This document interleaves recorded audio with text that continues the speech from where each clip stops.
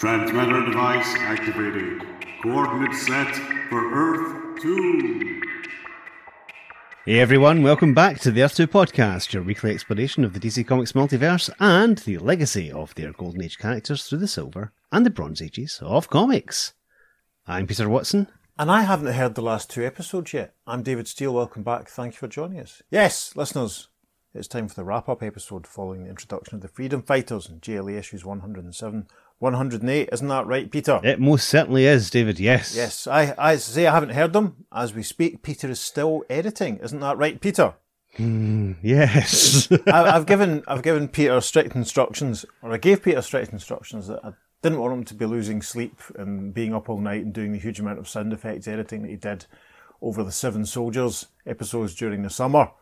He aged visibly over the summer, listeners, I tell you, and it's all your fault for not getting your lines in on time. You know who you are. But Peter has assured me that whilst he's not doing this, he is still putting some sound effects and stuff. And of course, by now, listening to me rabbit on like this on the morning of the 24th of November, you'll have heard the episodes and you'll know, in fact, we'll all know by now, just how much sound effects editing Peter did. So let's take a minute and thank Peter. Well done, Peter. Thank you. Sterling job, putting all the episodes together. I sound sarcastic, I don't mean it. I'm genuinely humbled. You do a great job. The things we do for our listeners. Absolutely. That's all. We do it for the love of comics, don't we? Absolutely, yes. Because we love those Golden Age DC superheroes. So let's talk about them. Absolutely. So yeah, 107, 108, in a way it's a loose, similar sort of structure to the Seven Soldiers epic, isn't there? Yeah, It's again team splitting off to tackle situations, and a good mixture of the three teams of the JLA, JSA, and the Freedom Fighters, and characters from the past coming back and being brought into mainstream continuity, or the main DC continuity, etc. Before we crack on any further, listeners, I have my copy of Crisis in Multiverse Volume 3 from 2004 here, and I'm going to read a little part of Len Wein's introduction because he, of course, was the author of JLA 107, 108. He's just been talking, obviously, at this point about the epic work he did on the Seven Soldiers story. And he continues, "You see, a year later, I'm still writing the JLA when Julie tells me it's time for the next JLA JSA crossover and wonders who I intend to add to the mix this time. But that was the book's 100th anniversary issue, I stammer. It was supposed to be special. I never intended to..." "Sorry," says Julie. "Last year's crossover sold like a son of a gun, and the readers loved it. Go top yourself." Of course, top yourself means something different in the UK as a vernacular. I think what Julie would have said there was, go and beat your previous achievement. Anyway, Len continues. "I was tempted to tell Julie to go top himself, but he was my boss and I loved him. Besides, I loved a challenge more. As a collector, I had always been a fan of the old Quality Comics line, publishers of Plastic Man and Black Hawk and GI Combat and many other favourites from the 1940s until the early 1950s. When Quality folded, DC had acquired the rights to their titles and continued publishing several of them, especially the ones I just mentioned. The Quality characters seemed the next likely choice for revival. I went through the list of Quality characters and settled on the 6 you're about to meet, including one of my personal favourites, Uncle Sam. But since the Quality characters had known their heyday mostly during the Second World War, I contrived a way to set my story in a world where that war had ended very differently. I titled this year's extravaganza, Crisis on Earth, swastika symbol, and turned the script into Julie. He loved it, with one small exception. Having lived through World War II, Julie had a rightly understandable antipathy toward the symbol of Nazi tyranny. "No story I ever edit will include that symbol in a title," he told me, even as he scratched it out. But after Earth 1, Earth 2, Earth 3 and all the others, it seemed a perfect choice, I argued. If we can't use the swastika, what do we call the world? Julie thought about it for a moment, then used his pencil to erase each of the crossbars on the swastika. "There," he said proudly. "Earth X is as good a name as any." Quality characters I dubbed the Freedom Fighters were so well received they went on to earn their own title a few years later, a fact of which I'm still humbly proud. And thus passed another year, and he goes on to talk about the next JLA JSA crossover, which we'll get to probably in a few months. Yes. So, if you said there that the structure is broadly similar in a lot of ways, how do you think this one compares to the Seven Soldiers? There's an awful lot of parallels, but this seems more condensed, obviously because it's over 2 issues. I think the characters in the Seven Soldiers, the actual characters of the Seven Soldiers, were served slightly better than the characters of the Freedom Fighters in this one, because apart from Sam, none of them really seem to have much to say or much to do in this story, whereas the Seven Soldiers are a bit more evenly spread, apart from maybe Speedy, who had like 2 lines. Yeah. But there's slightly more for them to do, I feel, and they took more part in the plot. Whereas this one, they all seem to be all action, and Sam was doing all of the talking for pretty much all of them. Trouble I had with it was, and it's not trouble as such, I mean, I enjoyed it, and I think Dick Dillon's art has, not that it had much room to improve, but it's got even tighter than it had done, even than it was the previous year. I think the artwork's a little better in this one. I felt it was a bit repetitive in as much as they all turn up in their groups and fight a big computer. Yes. Yes. The Seven Soldiers was told in a broader canvas, a bit more variety, and as you see, the guest characters all got a bit more of a chance at the mic. Obviously, a huge thanks to Steve for contributing all of Uncle Sam's lines, because he had like the most lines out of anyone in the story. Any character in the whole story. Even several folk combined. There's probably actually more lines, definitely, than the rest of his Freedom Fighter colleagues combined. Yes, definitely. So Steve, take a bow. God bless you. Hello, this is friend of the show, Steve Higgins, who has just recently finished portraying Uncle Sam in the JLA-JSA crossover from 107 and 108, introducing Earth X and the Freedom Fighters. I was first introduced to the characters of the Freedom Fighters in All-Star Squadron 35, the infamous issue in which Red Bee is killed. Baron Blitzkrieg fights Hourman. I had that issue when I was 7 years old. It came out, and I was very intrigued by this universe where the Nazis had won World War II. But that was really my only exposure to the Freedom Fighters until Who's Who came out the following year, I believe. And I was able to get the issue that discussed those characters, and I read up on who those characters were in full detail. I very much enjoyed being a part of the read-through of these 2 issues, even though I had a whole lot of narration that I had to do. Gave me a greater appreciation for how much of the narration that Peter frequently has to take care of himself during the episodes. And as for the Uncle Sam accent that I used, I was kind of leaning towards a little bit of Benoit Blanc from Knives Out and Glass Onion. And I don't know, kind of an amalgamation of lots of different Southern characters that you become familiar with when you live in the U.S. and watch TV on any kind of regular basis, especially during the 80s. It felt like there were lots of characters that would speak like this on Dukes of Hazzard and other such shows in the 80s. Anyway, that was my Uncle Sam voice, and that's kind of where it came from. I hope people enjoyed, and yeah, thanks for having me back.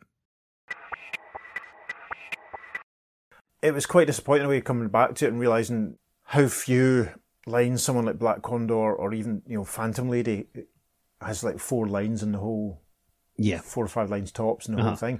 And that's an interesting thing is, you and I, we talked about this quite a lot in the preparation, was how compared to the last one, it's a complete sausage fest. Yes. Like Canary has 1 line, we'll come back to that.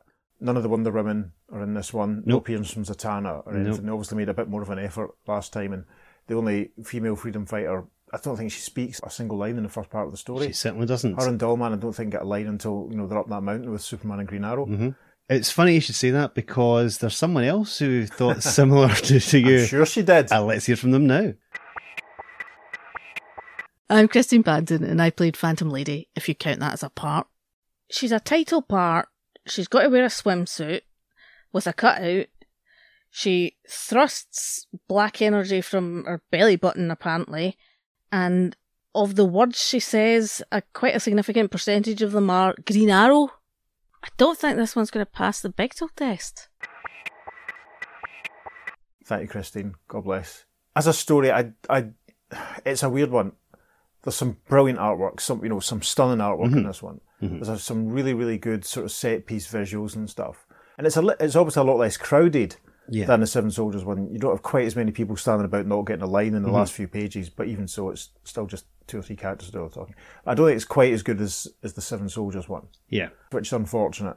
I'm not sure about the feeling of jeopardy as much in this story either, because you don't really see any civilians apart from the people up at the mountain. Excellent point. When the JLA-JSAers appear in the middle of the streets, there is no one to be seen anywhere until the Nazi tanks roll up, which is kind of unusual. You kind of lose a sense of jeopardy if you don't feel that there's a threat there. I know exactly what you mean, because part 1 of the Seven Soldiers obviously is Oracle doing all the setup. Oracle doing all the setup. And, there's the obvious image of of Earth 2 about to be crushed by the giant hand, and we see scenes with civilians in trouble, like Mr. Terrific and Robin rescuing those kids at the earthquake, and there's a real sense of what's at stake. They've basically just come to arrive, the JLA and JSA have basically just arrived on another Earth, and they're teaming up to help the local superheroes, the indigenous superheroes, fight the Nazis that won World War II, which is fine on its own, but you're right. If they'd maybe been able to show a little bit more of how bad things were on that world. To establish the menace. Yeah, all we really get is a massive info dump from Sam,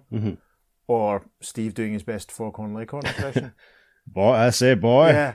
So yes, listeners, that's a bit of chat there. We're now going to work our way through the story, just discussing any sort of key points that come to us, and we'll do the contemporary correspondence in a little while as we go. So, JLA 107, published 5th of June 1973, Part 1. We don't need Peter to tell us about the cover, he's done it already.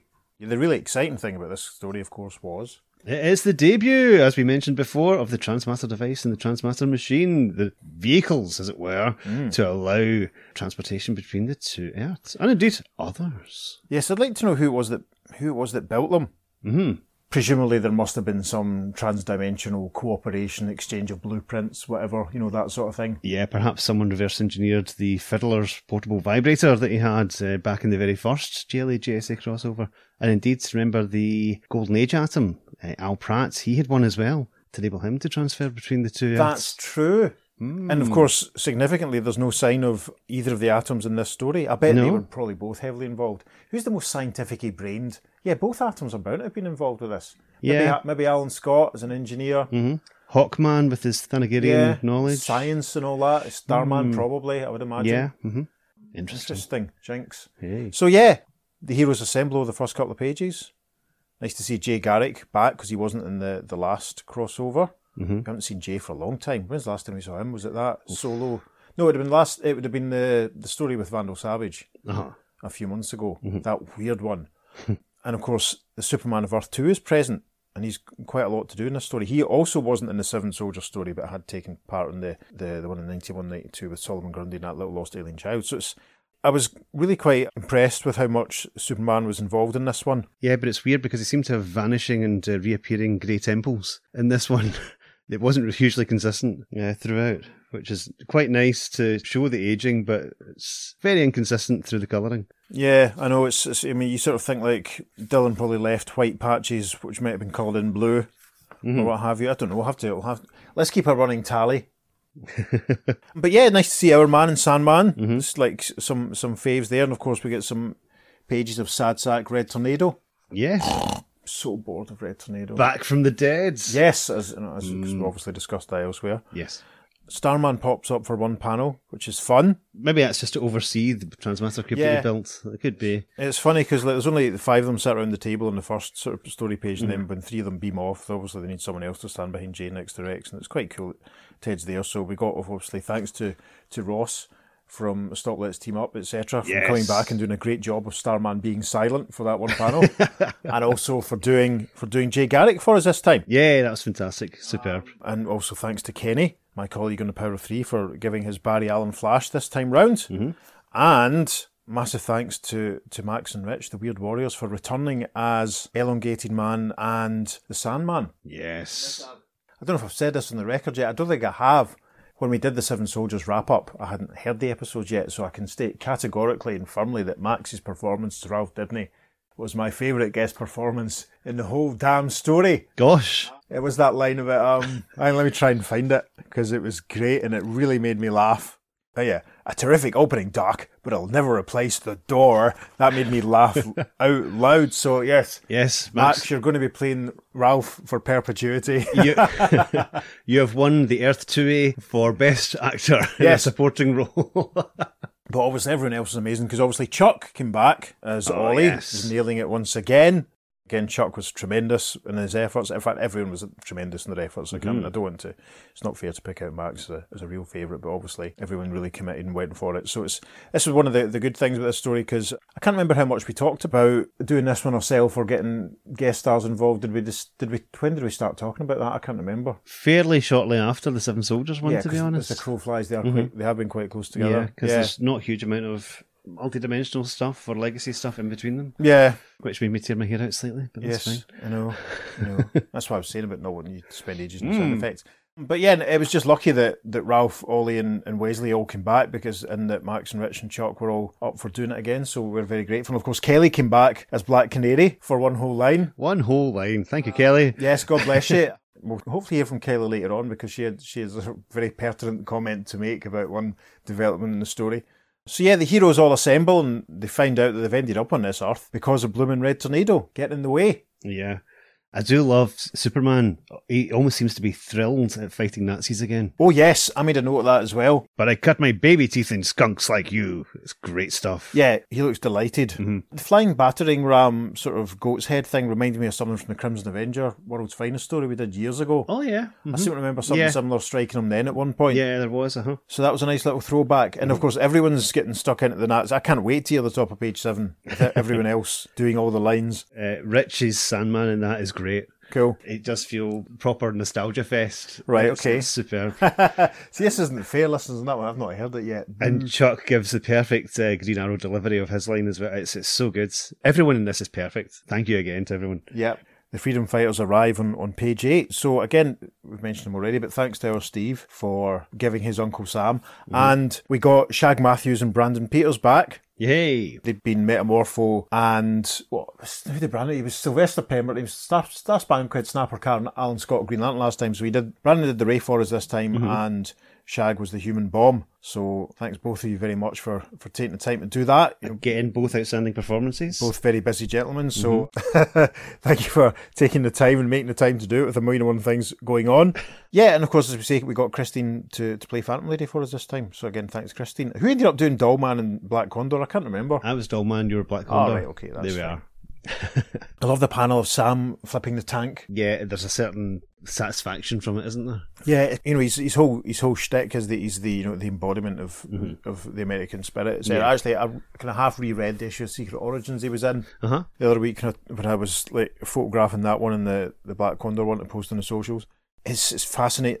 Given the state of the world at the moment, it's fascinating to consider a character like Uncle Sam, the way he's been represented only 50 years ago. It's fascinating.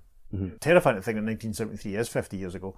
Yeah, what would he make of a lot of things in America right now, I wonder? He'd be a very divided person. I think most people would be. One of the things I love about that panel in particular is the background. You've got a classic like Carmine Infantino style cityscape in the background.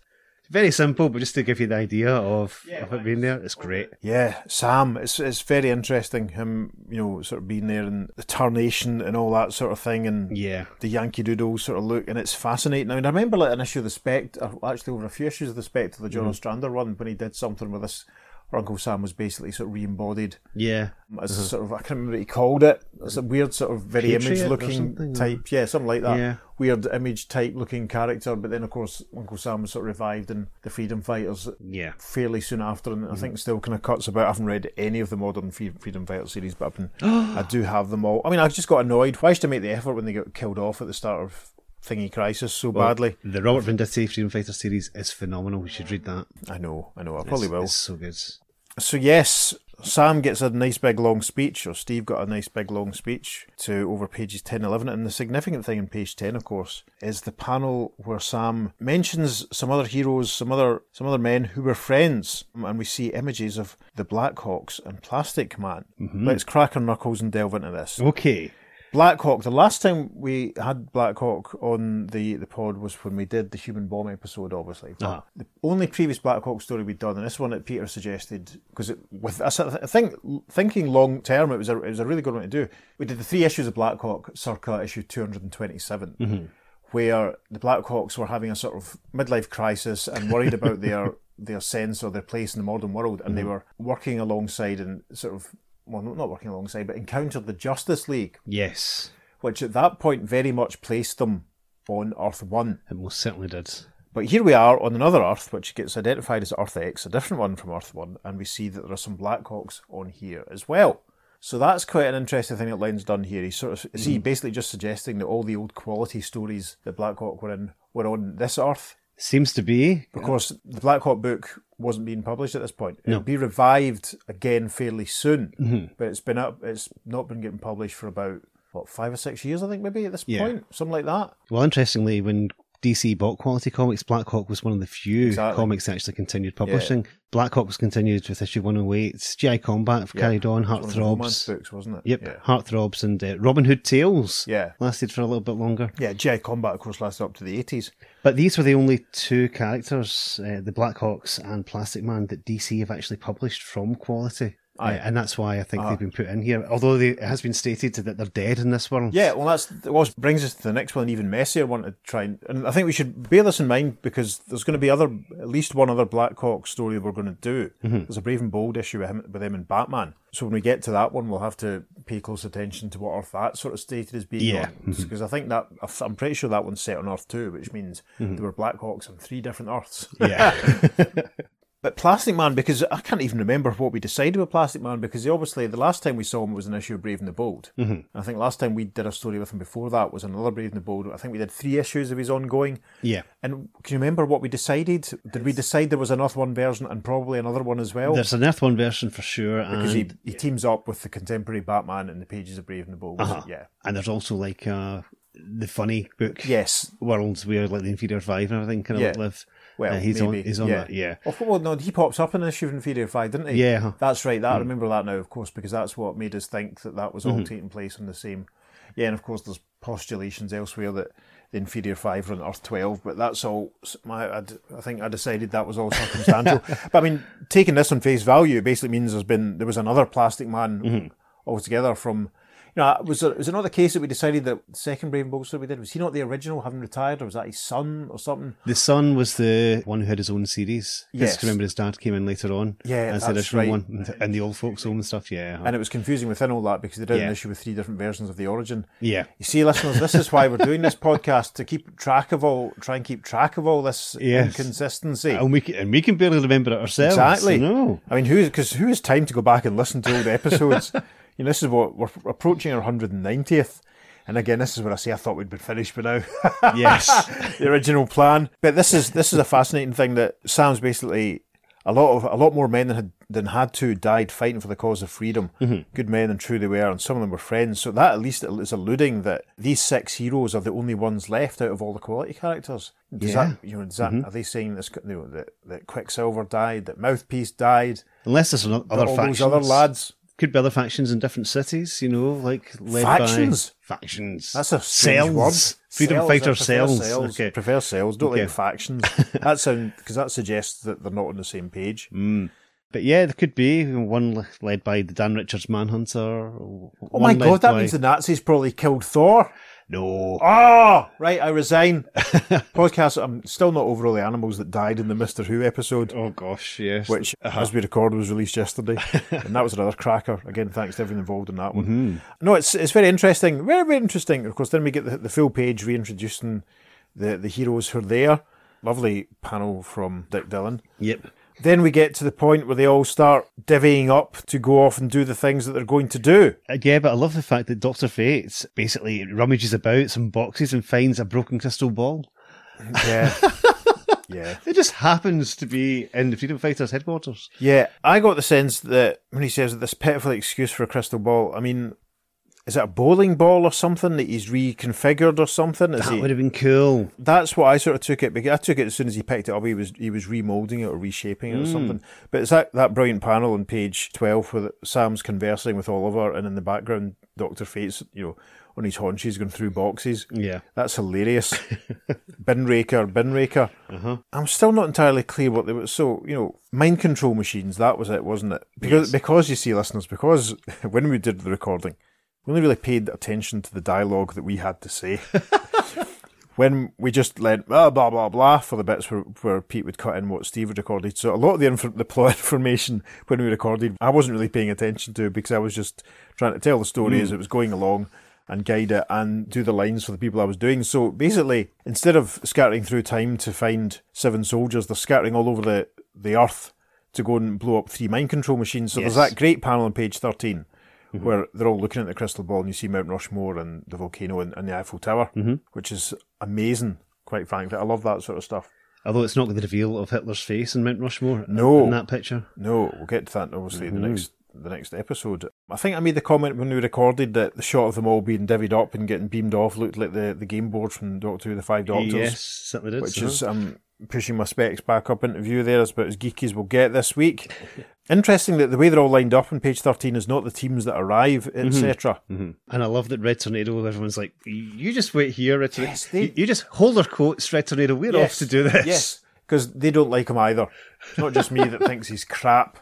I don't know, he just automatically becomes much more interesting when he gets that new uniform. I don't know, like we've talked about this before, the issue JLA 170, or the green cover with the kid getting attacked by the monster. I remember having that as a little boy and just thinking that Red Tornado was amazing. Yeah, that's kind of like when he has a bit of a personality change and gets his confidence, he gets his mojo. But after that, it's kind of dropped. It's one of these things that it comes and goes. It's like every now and then they just think, right, Red Tornado, he's a sad sack, so we'll just write him this way. He's basically Marvin the Paranoid Android. That's how he's kind of written quite a lot of the time. Yeah.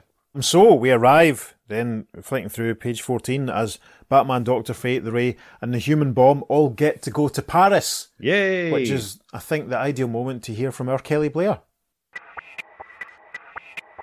Hello, my name's Kelly, and I played Black Canary in 2 episodes of the Earth 2 podcast, The 7 Soldiers of Victory and Freedom Fighters. It was an absolute pleasure to be asked by Dave and Peter to join them. The only thing that I found a bit of a challenge was the director's notes that told me that Black Canary had to be played with a southern accent. I'm no actress, and this was a bit of a challenge. In one of the more recent releases of the Earth 2 podcast, the Justice League head off to Paris, but unfortunately this time, Black Canary's not invited on the adventure. So I would like to think of Black Canary at home with her feet up, and she's listening to the Presque Parisienne podcast, produced by myself and my friend, where we talk about the cultural differences and the stereotypes of life in Paris. And you can listen to us on Spotify and on Apple. You'll find us on Instagram at Presque Parisienne Podcast. It's been an absolute pleasure working with Dave and Peter, and I hope that I can return as Black Canary really soon. Thank you, Kels. And do check out Kelly and Delara's podcast. It's fascinating. I'm a big one for sort of like other cultures and stuff, and it's really, really interesting sort of hearing about France and Paris from the point of view of a couple of people that aren't from there. It's very, very interesting. I'm not just saying that because you're my pal. You should really check it out. It's really good. Now, this image of the Ray and the Human Bomb and Dr. Fate and Batman all looking up at I think that is my favourite panel in the whole story. I love the blend of colours from their costumes and the dark sky, and the tower's obviously... I mean, has it been overgrown? Is it in a slight state of disrepair? It looks kind of like almost rusted, rotten metal and jagged edges, as if there's been some sort of conflict there. I wasn't sure if there was supposed to be like, weeds or something growing off it. I don't know. I mean, or maybe it's just frozen ice. I don't know. Maybe it's meant to be winter. I don't know. But I love the shot, just the contrast of the sort of deep purple sky and the yellow beam sort of splitting off the top. It's tremendous. And the artwork over the next few pages is probably my favourite segment, to be honest. Yeah. From an artwork point of view and colouring, because the brightness of Dr. Fate and Human Bomb and the Ray contrasting against the darkness around it looks tremendous. Batman climbing up the side of the tower, it's just phenomenal. I really, really love this. And I can't wait to hear Brandon versus the Nazis, quite frankly. Miles away at this point. Next week I'll get to hear it, I think. I really, really like this chapter. Yeah, one of my favourite things about this chapter is when the Ray flies up, takes out the Nazis at the top of the tower, and then casually shouts down from the top of the Eiffel Tower, "Hey guys, come on up," as if they could hear him from the top of the Eiffel Tower. Exactly. I find that hilarious. Have you been at the very top of the Eiffel Tower? Yeah. I've only been halfway up. Ah, okay, cool. Maybe the next time I go, I'll try and get to the top. But I seem to remember the time when Gareth and I were over in 98, I think we couldn't get to the top. Okay. The point of the day we were there, I don't think it was open. Something like that. It was night time. I don't remember why. Maybe there was something going on. Well, when I was there, you were doing your whole City of Death thing, weren't you? Yes, I was reciting lines wearing Tom Baker's scarf. Of course. For my 50th birthday, doing City of Death quotes. That was fine. Absolutely. Also bumped into the actor Christopher Maloney, although he was with his family, so I kind of left him to it. That's fine. From Law and Order, SVU, and Organised Crime, and the adaptation of Grant Morrison's Happy. I see. I don't watch Law and Order, but I imagine that was very exciting for you. That's pretty cool. At least I'm 95% certain it's Christopher Maloney. He was there with his family and didn't want to go over and say, "Excuse me, you're I've Christopher got a feeling Maloney." That when I was in London this year, that I walked past Stanley Tucci in FP. Oh, okay, cool. I'm sure it was him. It was that way. I'd walked past him and I thought, you can't walk back and lean round and look in someone's face to see that it's them. I'm normally quite lucky for that sort of thing. Mm-hmm. Like the time I bumped into Dave Morrissey on Oxford Street, or the time I bumped into Mark Gates, or the time I bumped into the lad that played Billy Piper's dad in Doctor Who. And Peter Capaldi, just off George Square. I know, and then Karen Gillan outside that cinema in Edinburgh that time. And anyway, some brilliant panels in this story, which I'm looking at it now, like a week before the episode drops. Mm-hmm. I can't wait. There's a few in here that I'm going to pull out and with all the sound effects going on and get a tweet out of. Yeah. This is an interesting thing. They're at the top of the Eiffel Tower. Mm-hmm. Human bomb blows a hole in the wall or something, and then suddenly they're in this massive chamber. Cave cavern type thing that appears to be, Now, is there room for that at the top of the Eiffel Tower, or is there some kind of dimensional relocation type thing? It's not very clear, is it? There isn't, but Batman does mention it, saying this chamber is countless times larger than it appears from outside. That's right. I wonder if that was a line just put in to kind of fudge it. It's like, hang on, wait a minute, this isn't going to fit behind this tiny door. What do we think of the design of the computer? I love it. It's hilarious. Yeah, it reminded me very much of the giant computer from The Hitchhiker's Guide to the Galaxy, Deep Thoughts. I can see that. And also a bit of Computo thrown in there from the Legion of Superheroes. Yeah. Computer voices, yes.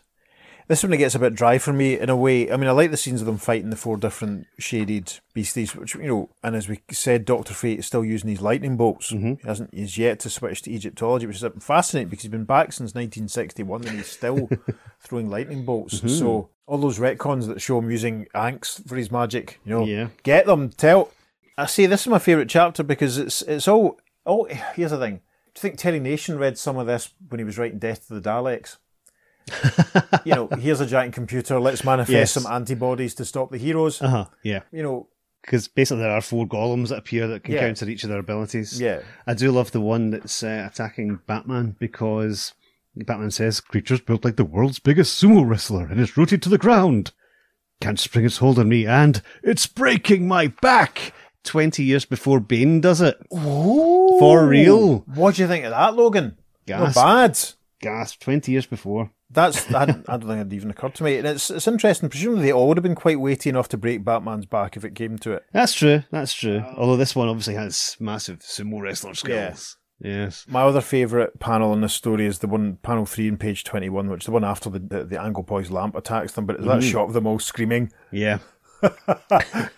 That's a reaction meme if ever there was one. It looks like they're all at a silent disco and there's been a bit of feedback. Yeah. Or it's like they've just heard the latest rumour about missing Doctor Who episodes. Or they don't want to hear the new theme tune. Yes. That's the thing that we've both come across. I've picked up in snippets, but I don't feel I've got a sense of it yet. No, me too. Which is good. Just tomorrow, in fact, the first DT episode goes out. Exciting. Mm-hmm. So yes, obviously they beat the computer. I'm not really sure how. It's Human Bomb that blows it up because his power, although they're all acting out together, they can overcome and become a mental entity as one. The computer was sitting in some deep subconscious level. A chord is struck. So I don't know. Is that maybe it's some kind of feedback thing from what it's trying to do? Well, Batman says we fell under the Mendes control and we completed it by reflex action. Of course, so he does. Well, I didn't do the Batman or Dr. Fate lines, so I was not paying. There we are. Or the Ray. Did I do anyone's lines in that? I think it just did the computer, didn't I? So I wasn't paying attention to anything anyone else was saying whilst we were recording this one because I was just waiting to hear it. Then we cut back to the JLA and JSAers who are worried about their missing colleagues. Yes. And our pal Gavin, playing Hal Jordan, gets the end of episode acting. I know. What if they're already dead? I can't wait to hear it. Did he record it in his mum's under the stairs cupboard again this time? He may have done in his special recording booth that he has. Yes. But fantastic. Anytime we saw Gav in the last couple of weeks, it was like, have you recorded your lines yet? No, I haven't. I'm going to do it right. Okay. See him a couple of days later. Have you recorded your lines yet? No, I'm going to do it right. So, Gav, we love you. You're amazing. Do, Gav. Yes. Honestly, God bless you. The prize for who didn't record their lines till the last possible minute goes to, but it's not to Gav. No, we're not going to say because that's not fair. No, that's who did we have to chase 2 months after we sent him the pages? Anyway, Ross getting a couple more lines as Jay Garrick there, which is fun. Ross had me on again recently for another episode of his Opal City Confidential project, as I'd pointed out to him that Ted Knight and the Mister appeared in the Sandman Misty Theatre arc, so we had a really good chat about that series in general and the way that the edges sort of blurred on DC continuity around that period between the mainstream DC continuity and Vertigo and all that sort of stuff. That came out this week. It's a very good episode. Thank you very kindly. Yeah, this is the thing, listeners. Because it's the Doctor Who anniversary this month, Kenny's been putting out daily episodes of The Power of Three. And I sat down last night and worked out that it's theoretically possible in this month of November 2023 to listen to a different podcast every day with me on it. And then there might even be a couple more to take you into December. There we are. So between the 5 episodes of E2 that'll be out this month, and at least one Opal City Confidential, and I think there's maybe 4 or 5 tops episodes of Power 3 that I'm not on. So yes, I'm sick of my own voice, listeners. I don't know if any of you are. You're sick of it? You don't have to edit it. I know. It reminds me of like when I was still doing my Doctor Who Radio Times covers as profile pictures on Facebook when, a few years ago, my friend Daniel Horner illustration, because Dan had an iPad Pro and some brilliant software, he did a few of the images for me, and I posted on Facebook one night, Photoshopping your own face never stops being boring. And Daniel said, think of all those other poor buggers. So Ross, Peter and Kenny have had to edit me talking for the last month. You have my sympathies. Yes, so Gav got the big close-up at the end of the episode. High drama. That's the equivalent of Peter Davison getting the cliffhanger at the end of part 1 of Dimensions in Time. Or basically the end of part 1 of any Colin Bacon episode. Yes. Perry! I think it does a reasonable job of setting the stakes up, part 1. And as I say, I love the blend of colours and art and stuff in that first chapter. I think part 1's probably stronger. Yeah, I think, even though it's the one with all the exposition, because it is quite an interesting setup. It's an interesting thing to think about. It's a common thing in fiction is what if the Nazis had won? Yeah, that's true. It's quite interesting that Len thought of that as a way of bringing these characters in. It's quite clever. Shall we do the contemporary correspondence on this issue then? I think we should do the contemporary correspondence for this issue now. Skipping ahead now to issue 110 for the GLA mailroom. So we're not going to do all the letters, because not all of them are relevant to the story, but the first one we are going to do goes like this. Dear Editor, I've read about 80 GLA stories in my lifetime, and Crisis on Earth X was the best yet. First off, we didn't have to go through 2/3 of the story to introduce the characters, and for the first time in a long time, we didn't have to bear Earth 1 and Earth 2 counterparts complementing each other in every panel. There were 2 characters that roughened the smoothness of the story. Red Tornado was the first. Here we have a pessimistic android, gaily shouting, "Forgive me, my fault, all my fault." That kind of dialogue cheers me up. I'm sure Len Wein has good intentions, but a human should have an inferiority complex, not an android. I also like Dr. Fate, but not this time. Oh heck, I can be optimistic, you know. Dick Dillon's art was really good this issue, especially his drawing of the Batman on page 16. Keep him as long as you can. The plot was exceptionally original in that the Nazis are downright the guys you love to hate. They should have that in business cards. Nazis, the guys you love to hate. No, they shouldn't. They shouldn't be given anything whatsoever. Yeah. I appreciate the return of the Freedom Fighters. It's actually the debut, technically, but never mind. Black Condor in particular. The Freedom Fighters show some promise, but I don't think any of them should join the GLA or JSA or even leave Earth X. Stay tuned. So, I have reached page 23 to find Green Lantern ending this chapter on a pessimistic note. You see, I'm not alone. And that's from Clint Thomas. No relation to Roy, I don't think, although Roy would probably write him in as a relation to him. From Oak Hill in West Virginia. Ah, that's what WV are right to say, okay. I liked how he said that he liked Dr. Fate, but didn't really go into details as why he didn't like him this time. I thought he was terrific in this. Anyway, editorial response. The 2 subjects most frequently commented on in the letters of JLA 107 were the Red Tornado's role in the story, and that sensational shot of Batman on page 16. And of course, we can always count another classic, Guy Wire, to raise those same points and offer other lucid remarks as well. Our favourite, You're On, and that leads us to the next letter, which goes like this. Dear Editor, keep it short in inverted commas, keep it short Lillian, letter space is golden. Which obviously, yes, that's obviously a reference to himself. Right, very well then. I'll just comment briefly on Crisis on Earth X. I'll say that I applaud the use of obscure superheroes from a defunct competitor in JLA 107, that Uncle Sam, the Bomb and the rest impressed me with that Golden Age flavour of the 40s, and that Len Wein, who's barely old enough to remember the Golden Age, if that old, performed a masterful feat of verisimilitude in making them come alive for us, the kids of the original readers, the original fans. Len turned this treatise with a neat modus operandi. The 4 listed heroes were World War II good guys who spent most of their comics lives battling Nazis. They'd be out of place doing anything else, Wayne realised, so he brought that overt menace of the 40s into Earth X's 70s. The portrayal of a world wherein Germany triumphed in the Second World War has always been an interesting SF theme, and Len did a good job with it here. He also wrote some very fine individual scenes. Batman, Dr. Fate and the two Earth X costumeries destroying the Kraut computer by reflex action after their consciousnesses had been stripped away, and the neat scene where Superman of Earth 2 snarls, "I cut my baby teeth on skunks like you," during the first fight with the modern Panzers. I got a real flash of World War II American snort stomp machismo from that panel. Yeah, we did too. Delightful for its antiquity and admirable for what it was and what it did. Besides which, I think it still moves down deep in every one of us who loathes despotism, whether from a swastika uniform or a brown serge suit. Right on. Dick Dillon, an artist I've really come to admire, gave us a great panel on page 16 as Batman clambered up the side of the ruined Eiffel Tower, scaring the half-wits out of the German soldiers. Corny, but very neatly done. I've recently had the privilege of seeing some of Dillon's pencils before inking and was astounded at the amount of detail therein. And Dick Giordano is one of the finest creative minds and brushes in the business. Too true. Things wrong, open brackets, and there are always things wrong. I'm very tired of the Red Tornado's martyr act. Throw him some zing into his character, or saith the letter hack, kill him off again. I agree with that. Final judgment in this story will have to wait, of course, for the next issue and the day no more. But I expect to be writing another letter like this one at Story's End, saying the basic, good work, keep it up, on which no critic has ever been able to improve. And that's from Guy H. Lillian III, Lewiston, New York. We've heard from him before, I'm sure I recognise the name. Editorial response to Guy reads, Did he say briefly? Well, Guy's right about letter call space, though it is golden, which is why anything more we would say would only be gilding the Lillian. In that case, onward, says editor Marty Pascoe. Of course, it's 2 pages of letters because they've got the 100-page issues at the moment, so they've got a wee bit more room. I say we're not going to do them all, but Pete's going to read the next one. Dear editor, Len Wein seems to believe in reviving old superheroes most of us have never heard of, as the 6 Fawcett superheroes in JLA 107. Slight error there. I think it is unfortunate that this particular story will run 2 issues. In general, the modern heroes are better than the old ones, and the 4 issues left before the next team-up are not enough to give them adequate development. The story is common enough, but Len Wein is handling it beautifully. He has chosen an interesting way to split up the unwieldy Justice League, which is too large to operate as a unit. I suspect the good guy's mysterious victory in this issue was once again caused by the Red Tornado.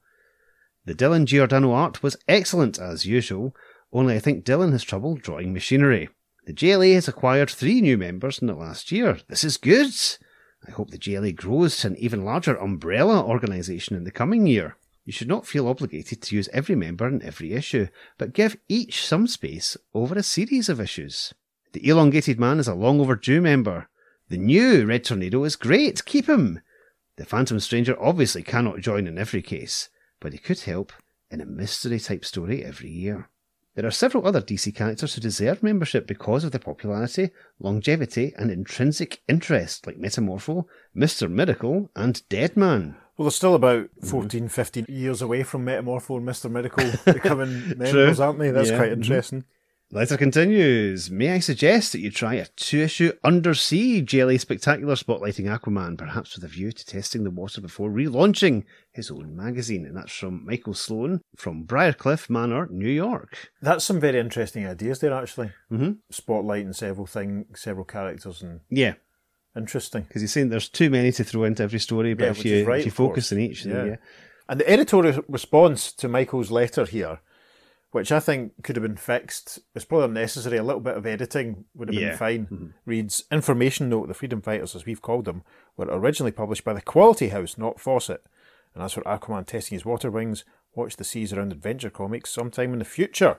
Yeah, that's interesting because the Spectre's just about to start appearing in the Adventure comics. Yes. Interesting. It's a while away before That's a good Aquaman while appears before in Arthur Adventure, comes back. But yeah, I think that's a bit churlish to point out that Michael got the publication. You know, if it's... It's a bit harsh. It's a mistype or a miswrite. Misremembered. Yeah, they could have just fixed that to Quality Comics themselves and saved them the typing. Oh well, not to worry. So the next relevant letter we're going to do reads like this. Dear Editor, why, oh why, as they used to say in Points of View, did Len Wein feel he had to give the Quality heroes an Earth of their own? It seems so foolish to go to such extremes. Now readers can find themselves eternally discombobulated. I'm always discombobulated, knowing that somehow there exist 3 different Earths, all orbiting somewhere in the DC solar system, Earth 1, Earth 2, and now Earth X. They've got that wrong. We're not all in the same solar system. No. And we've already been to several other Earths by this point. Many ones. Yeah. Okay, pay attention, Scott Gibson. I'm sure it would have been no great task to work out some more original and plausible reason to fit the Freedom Fighters, as you now call the quality characters, into the annual JLA JSA rendezvous. Well, I can't think of any, quite frankly, unless they were going to be frozen in time, like buried underneath Berlin, like in the 12 or something. The story was good, despite the addition of another entire Earth to the joint, but has become so pressing to create new and more exciting topics for the JLA JSA team-ups. Perhaps it's time you discontinue the series and allow the Justice Society to slide back into limbo? Otherwise, should we plan on next year's venture consisting of a trip to Earth Z, where the JLA meets all the old Fawcett heroes? That's from Scott Gibson, Sterling, Colorado. Well, actually, Scott, give it another few years and you'll meet Earth S. Yes. That's a bizarre take, isn't it? Yeah, this is rather peculiar. Because, well, it's interesting because they're not really doing much else with the Golden Age guys at this point. No, that's true. The editorial response then is... Len's and Julie's plans for next year's JLA JSA team-up constitute a secret, presently left better off unearthed. And we'll move on to the final letter we're covering from this issue, and it says, Dear Editor, wow! The JLA and the Justice Society finally meet the quality heroes! Len Wein, Dick Dillon and Dick Giordano really did a good job on this issue. The quality heroes are some of my favourites, and I was elated to see them in a JLA adventure. Uncle Sam's characterisation was great. Panel 3, page 10 shows a great difference between the Dillon Giordano version of the 7 Dark Knights, as the Blackhawks are known, and the Kudera Dillon version of years ago. It was a nostalgic panel, and I wish DC had never discontinued Blackhawk, who had one of the longest runs since Superman. Very true. Dillon and Giordano really did justice to Lou Fine's Ray. The Ray fairly glistened among the other superheroes. I can't wait to see Dollman and Black Condor in action, and hope Dillon and Giordano continue to live up to the high art standards of Lou Fine and Reed Crandall. In conclusion, I think JLA 107 was fantastic. And that's from Bob Hobart, Mentor, Ohio. Thank you, Bob. No editorial response to that one. As Pete said, that's the final letter we're going to read from this issue before we move on now to have a little chat about what we thought about JLA 108, originally published the 2nd of August 1973. This issue kicks off with Uncle Sam giving a massive monologue and catch up to camera, as it were. Yes, thank you, Steve. Which is great fun, yes. Again, it's another page where, like, yeah, Steve's doing the lines, so we just went, oh, blah, blah, blah, when we recorded it. So, yeah, but it's good, and it even has a nice, slightly alternate view on the panel looking up at the Eiffel Tower. Yeah. Let's have a look and see, are the heroes all standing in the correct order, the same order as they were in the issue? Yes, they are. So that helps. Wow. That's good. Attention to detail. Excellent. We love it. And then we're into the first main chapter of this issue. And it's Superman, Dollman, Green Arrow and Phantom Lady, all in Japan. Yes, amused that Superman needs to wear the fur coat, quite frankly. I think that's just to hide, to be honest. I suppose, the first time I read it years ago, I thought, well, he's not going to be cold. He's getting a bit older, you know. So? Like Sicardi, you know. So? This is the only chapter in which we really see other civilians, as it were. Yes. Because we have the Japanese guide, Old Father, and some of his followers. There seem to be quite a few of them, like all in this mountain.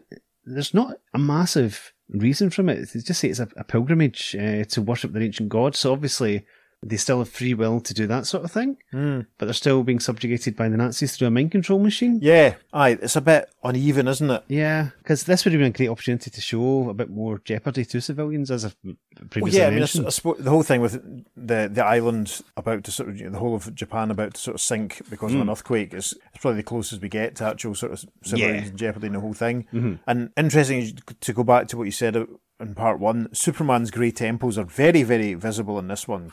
They're a lot thicker and they're a lot greyer than they were in the last chapter, so maybe it was quite stressful for him getting to Japan.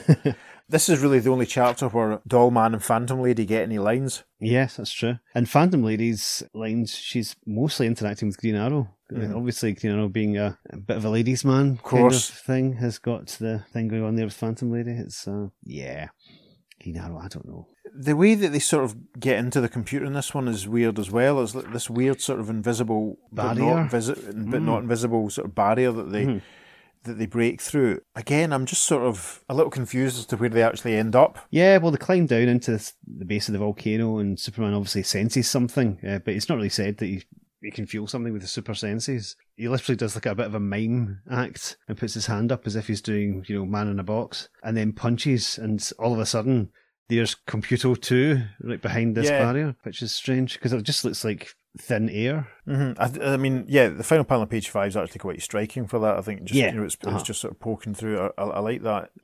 I like that image. It's quite scary. I think it must have, again, to use a Doctor Who reference, it must have a kind of Castrovalva sort of mental filter on it so that people don't walk directly into this wall. I see what you're saying. So you think they're walking, you can walk across this area, but instead they're actually walking around it. Yeah. A perception filter. Yes. That Superman's super senses can get beyond. Yeah, that's fair. It's pretty cool that he just sort of seems to have an instinct and knows where to punch.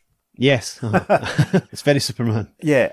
The other thing I liked from this chapter was Phantom Lady getting to use her black light beam. There's a nice little montage at the bottom of page 4 where they're all sort of like fighting and stuff, and I like the fact that she does get to contribute something, the blast of electricity coming out of the computer to strike Ollie. And I think it's probably the weakest chapter. Yeah. Despite the threat being quite major to Japan and all that sort of stuff.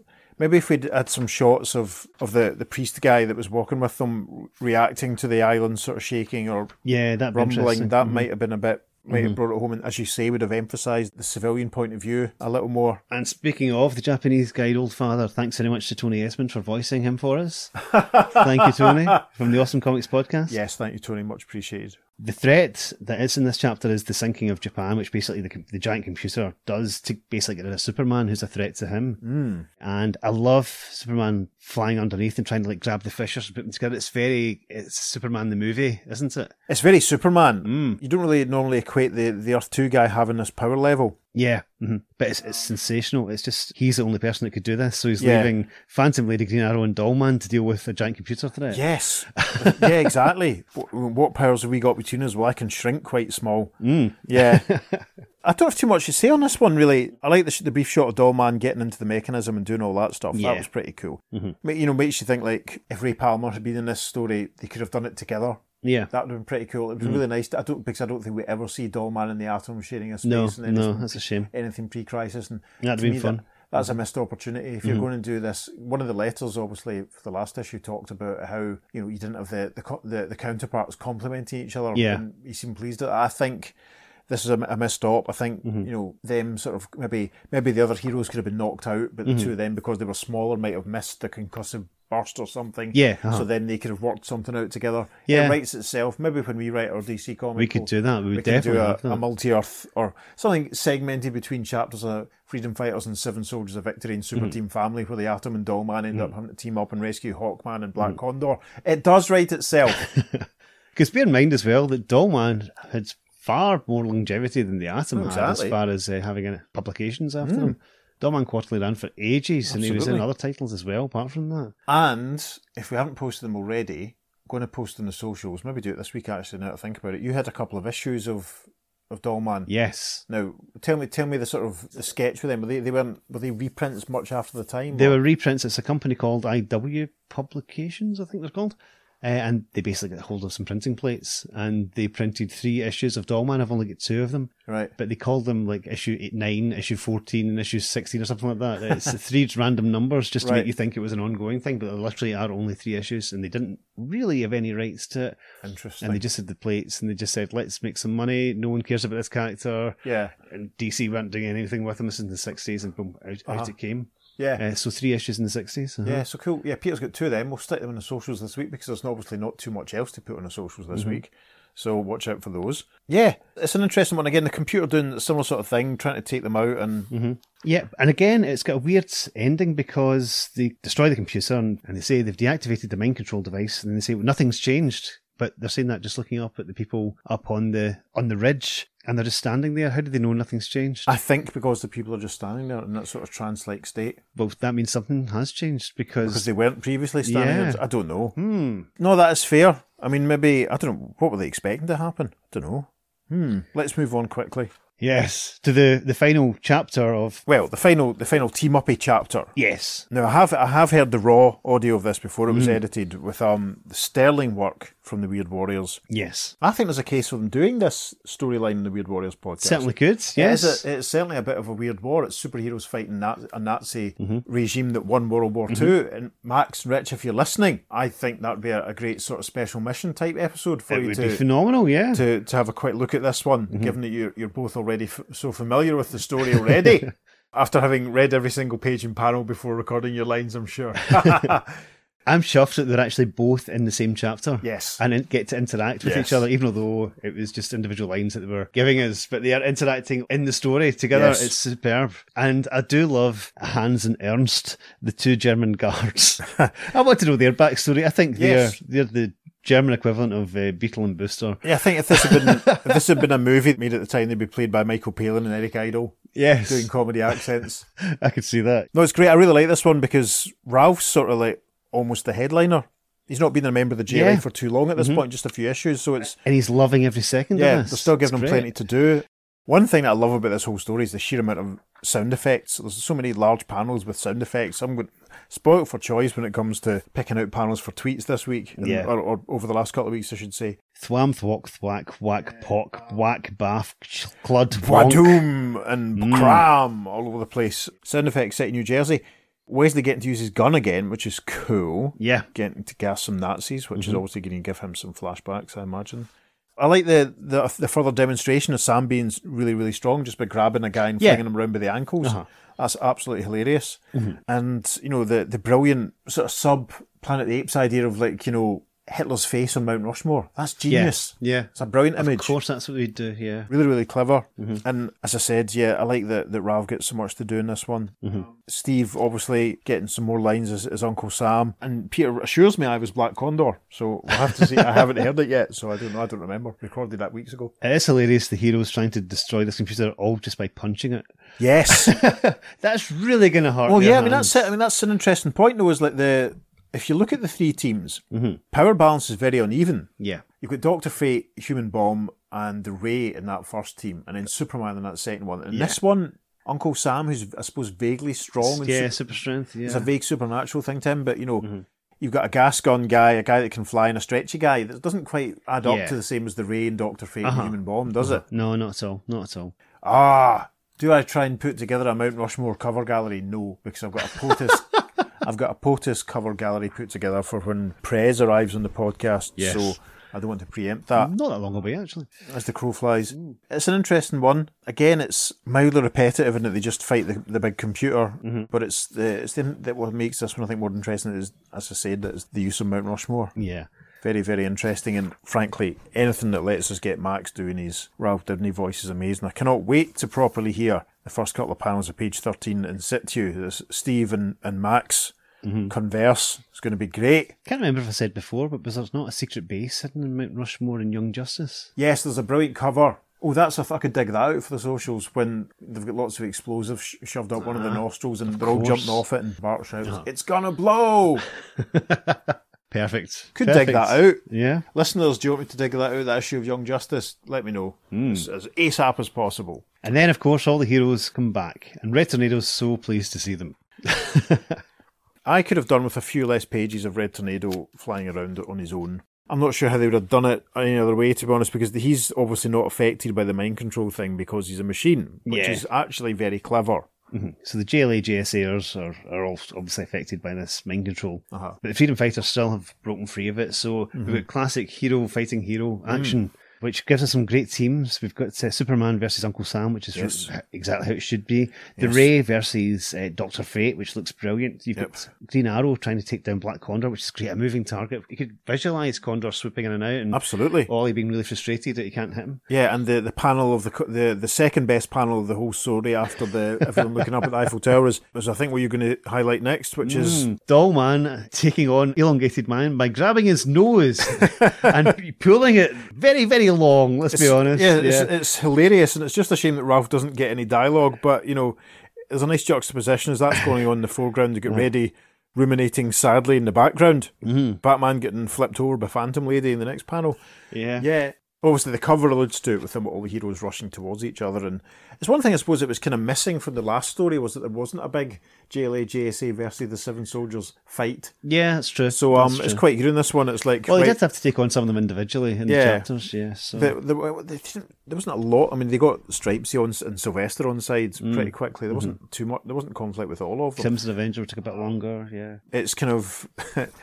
Right, you know, stop. Let's not team up. Let's fight. It's, you know, that's what was going on there. It was quite amusing. Then we're into about half a dozen pages of me using the new Red Tornado voice, which kills my throats. Yes, but it doesn't kill my eardrums as bad as the old Red Tornado voice. I prefer the old one. It's just, you can't. I know, but you can see, listening to it, it's like listening to those bloody old Cybermen from 1966, 67. It might be effective and authentic, but it's murder on the ears. It really, really is. Wait till you hear your computer voice. Oh, I can't wait. God. Ugh. It's a horrible thing to say, but I quite like the Nazi space station. It's very Thunderbird 5, isn't it? Yes, I like the design of it. It's very amusing. Very Thunderbird 5. What was the name of Iron Sky? That was the name of that movie where it was like Nazis on the moon or something like Right, that. It was another one you mean. ridiculous. It was very much like that. It's just so ridiculous. It's like Thunderbird 5, but except with giant swastikas on it. Yeah. And big Dalek nodules and stuff and things. It's very strange, but great fun. It's ridiculous. Yes. Red Tornado confronting Hitler, but revealed to not be the actual Hitler. Gasp. It's a robot. Do they reveal? I can't remember. They don't reveal what happened to the actual Hitler, do they? No, he it's not slipped said. off to another dimension and turned up in issue 53 of Challengers of the Unknown. He did indeed. He became the Iron Dictator. That's probably what happened to him. When we write our DC comic, we will have that exact story. When we do our Challengers of the Unknown podcast. I've got another 2 issues in the post this morning, listeners. It's happening. Eventually, maybe. We should do a podcast of what happens in between each issue of the Challengers. Yes. That'd be quite funny. We can actually explain the end of that We story. can write all those. Yeah, it's Red Tornado versus Hitler. If you want to pick any of these heroes to fight Hitler, it would not be Red Tornado. You can imagine every other character fighting Hitler would be quite interesting. Yeah. But there's some good sort of sound effects and stuff. I like the panel of Hitler gesturing to the heroes fight in the background, where we see that Green Arrow now appears to be throttling Black Condor and the Rays punching out Dr. Fate, which is interesting. But I do love Reddy punching Hitler in the face. I hope I stuck that panel on the socials. Yes. Don't be afraid to punch a Nazi in the face. There we are. And again, another computer doing lots of talking. God, it's one of these things. It's fine to read it, but it does, for me, it kind of grounds to a halt a little bit. But again, for the second year in a row, Red Tornado saves the day in the JLA JSA crossover. Yes. At great risk to himself. Yeah. So for all his sad sackness, he is the main hero in these. It's fascinating. They're obviously trying to give him a profile and make him useful. I'm just bored by him at this everything at this stage. Everything's just been so one note. Well, we have had the issue where he's trying to set up a saying that at this personal stage. life. He's been consistently one note since he was introduced. He's just so dull. Once he gets that yellow arrow in his head and the stripy trousers, he'll be a bit more interesting. But things paradoxically, I don't think we're going to actually end up doing many stories where he has that look. Yeah. I don't think we will. It does come up fairly quickly, actually. in the It's next very. few issues. He gets the costume very soon. Yes, a madman's dream dies in a blazing bunker. There we are. Are they basically sort of saying that the computers were behind it all? Yes. I can't remember. AI has taken Right. over, literally. It's in so this long story. since we recorded. And I seem to remember the day that we did JLA 107, 108, I was incredibly tired after a couple of really late finishes and stuff, so was not at my alertest when we did the recording. And I've not had the chance to listen to the stories again, so I'm a bit, what's going on? I don't remember. I'm much more alert today, which is nice. Maybe we should go and re-record 107 and 108 again now that I'm awake. Well, Maybe not. what's the penalty for murder? I don't know. So everyone, basically, Red Tornado comes back and explains everything, and they all shake hands. And And we cut to giant scenes in the streets of everyone rejoicing that they're no longer under mental control, or, oh wait, hang on, that doesn't happen at all. exactly, and this is the interesting thing, is that this chapter is 3 pages shorter than part 1. Yeah. So there could have been room, maybe. Yeah, that would have been amazing. That would have Yeah. been great to actually see an effect of what they'd done, but no, it's nothing. Were there deadline issues? Because the last few panels do feel a bit rushed. Yeah, very much so. Everyone's standing there, and then Jay and Hal's, and Ross and Gav coming back, their faces appearing on the screen, and then Soup's saying goodbye to Sam, and Sam getting the final line. It's been the Steve Higgins show. Yes, very much so. Thank you, Steve. We loves you. We loves you. Steve and I sat and recorded all his lines together. No, not together, because he's in Missouri, obviously. Took us, half an hour to get all of his lines done. Put it this way, listeners, this is going to be the last multicast one we're going to do for a very long time, this story. Is it? I think so. We're not going to do, what?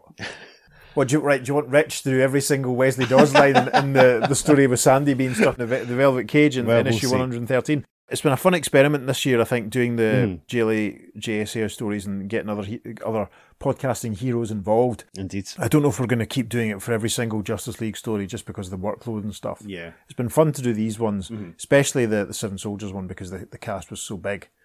And this one following on so soon after with Ollie and Ralph and Wesley coming back. It was fun to get Chuck and Max and Rich again. I don't know. We have to have conversations about whether or not we're going to do quite so many in the future. Well, yeah. Oh, I should also mention a big thank you to Dan from the Awesome Comics podcast, helping us out with Nazi voices again. Of course, appreciated. We've all got so much to do, so much else to do. I was hassling Brandon to do his lines as the Ray the week he'd had to have mouth surgery.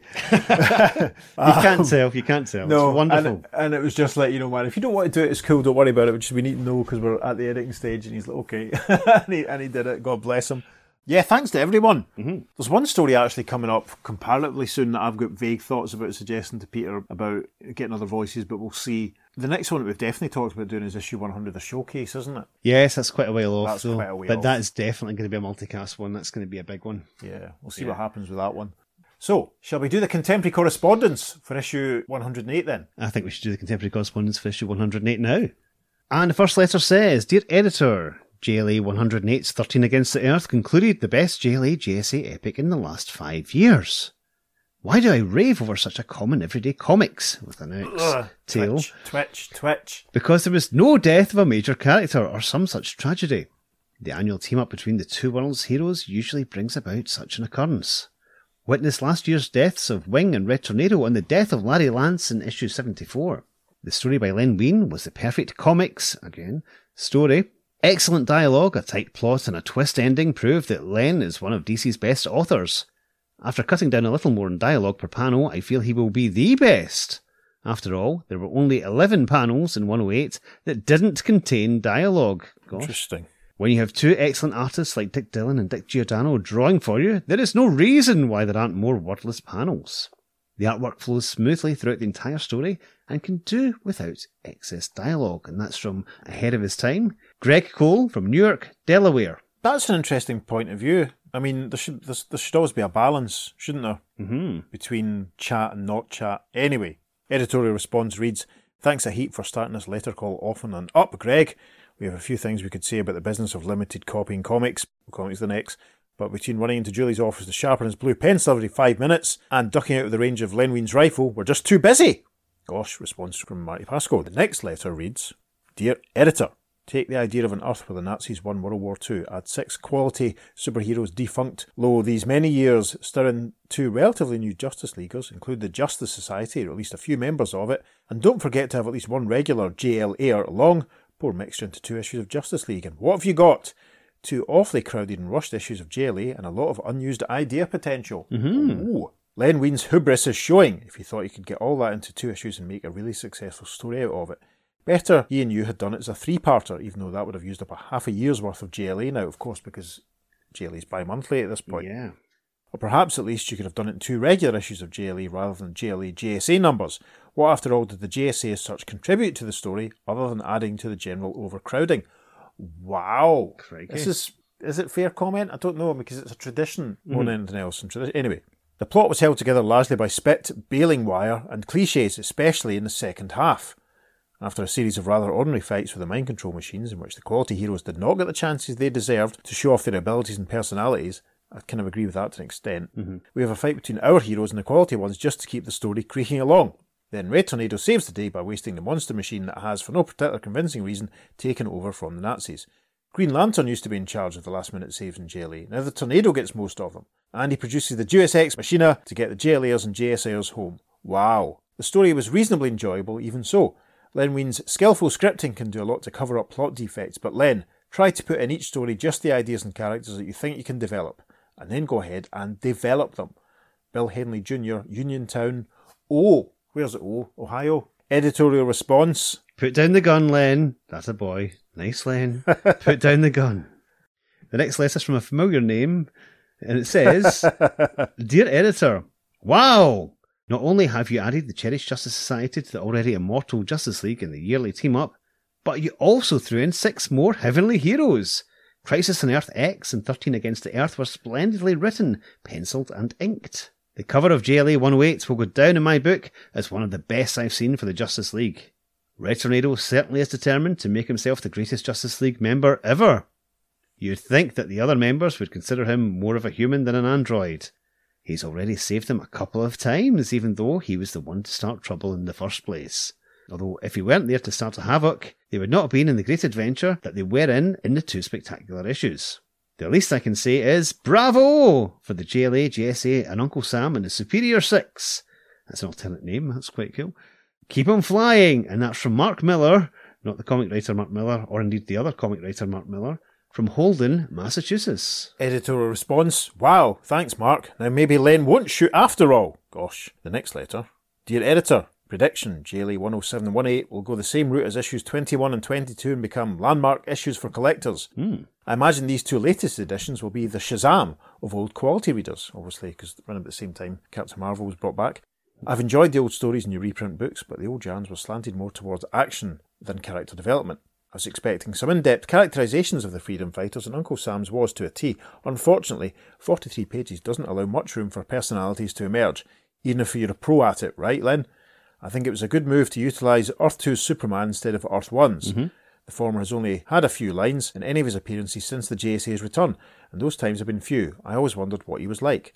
And I think he does come over quite well, actually. Yeah, definitely. He felt really distinct from the regular Clark. Yeah. Kudos to Nick Cardy. His covers have been 100% better lately than ever before. 108's cover rang a bell. Sure enough, in about the middle of my stack of JLAs, I found JLA 56 with its similar layout.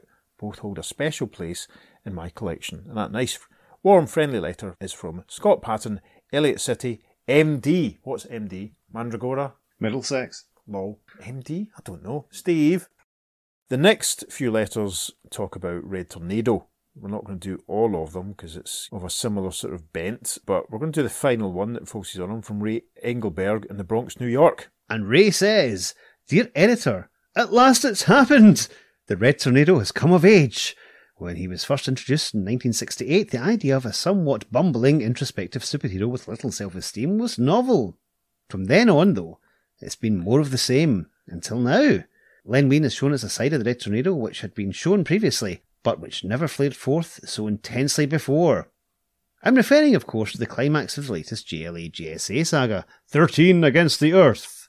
After 2 episodes of ponderous, more of the same, computerised, mechanised, mind-controlling devices, we get an inexplicable burst of fury from our Earth 1, Earth 2 and Earth X stalwarts. It is then that the Red Tornado begins living up to the latter half of his name, and because he is an android, a fact which strongly contributed to his early feelings of inferiority, succeeds in accomplishing what 12 top-drawer stars could not, including returning the JLA and the JSA to their respective home worlds. The Red Tornado dominated ending, while not making up for what went on earlier, did however set the basis for future storylines, and as such, could well become a turning point in JLA history. Red Tornado need no longer drown in self-pity. His companions can now recognise his ability to use his powers and intellect quite effectively.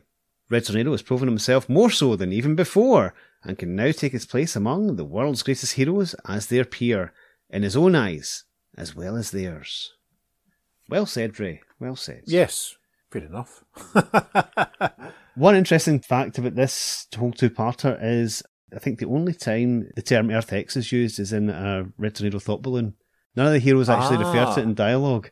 And I think it's in the captions once or twice. Right. But Red Tornado's the only one that actually mentions it, and that's it again in a thought balloon. That's very interesting. I don't think that occurred to me. A, because I was asleep when we recorded it, and B, because I didn't do Red Tornado's voice or the captions. That's very interesting. Mm-hmm. Very, very interesting. So this is probably a good point to say we've had a letter from Uncle Sam himself, Steve Higgins. Yes, friend of the show. Mm-hmm. And Steve says, Hey guys, Caitlin wanted to tell Peter that he did a really good job with the voice acting for all the people who got strangled in the crazy Uncle Sam story. She wanted me to tell you that she thought it was really funny. Well, that's what I was going for, so yes, that works. Meanwhile, I also wanted to reach out to you guys about the Black Condor story in the same issue. You were marvelling about some of the details of the story, and I just wanted to mention that it was a pretty accurate depiction of some of the labour disputes that happened here in the US during the 1930s and 40s.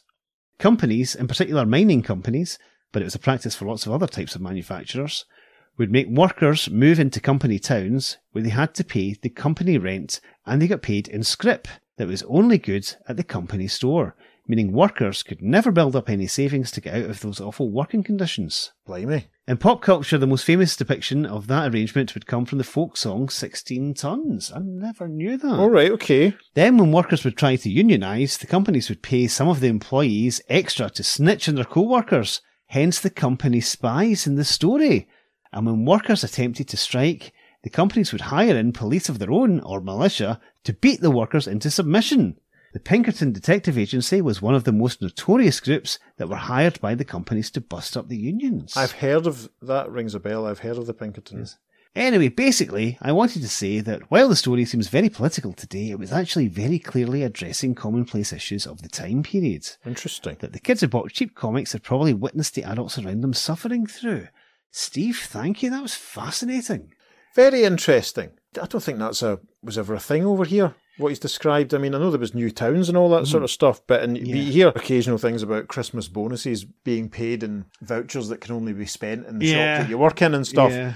I remember hearing about such things in the past, but I don't think that's necessarily in quite the same level. Not a bad thing, no. That was interesting. Thank you. And Caitlin, where's my compliments, please? You'll just have to act better.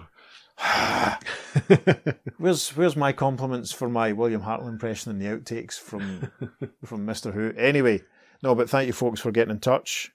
Hopefully that'll encourage some other people to get in touch. You can email us at theearth2podcasts@gmail.com. You can even leave us a voicemail at speakpipe.com/theearth2podcast, and we might even play out your comments on the show.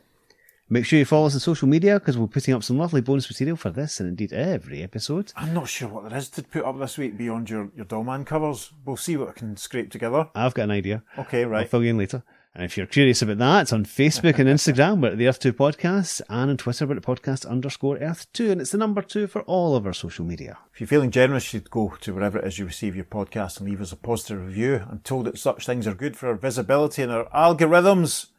Once again, we'll say thank you to all those who helped us out with extra guest voices over the last couple of weeks. It's much appreciated. Yes. Once again, we'll put links to their various shows in the show notes for this episode. Absolutely, We're really, really grateful for all your support. We're not going to ask you for a while. We're going to give you some peace. Yeah. On that bombshell. Yeah, so we're coming up to the end of the year, listeners. So next week's episode is going to be our recap of 2023. Gasp. Yeah. Stay tuned. Yeah. If you like us rabbiting rather than actually doing a story, you're in for a treat. Well, there we 2 are. weeks in a row of that. Superb. Oofed. Right, on that bombshell. I've been Peter. I've been David. Keep fighting for freedom. We'll see you next time on The Earth 2 Podcast. Transmatter cube activated. Return coordinates set for Earth Prime. I'm Christine Panton, and I played Panton Lady. I thought you might want one for the outtakes.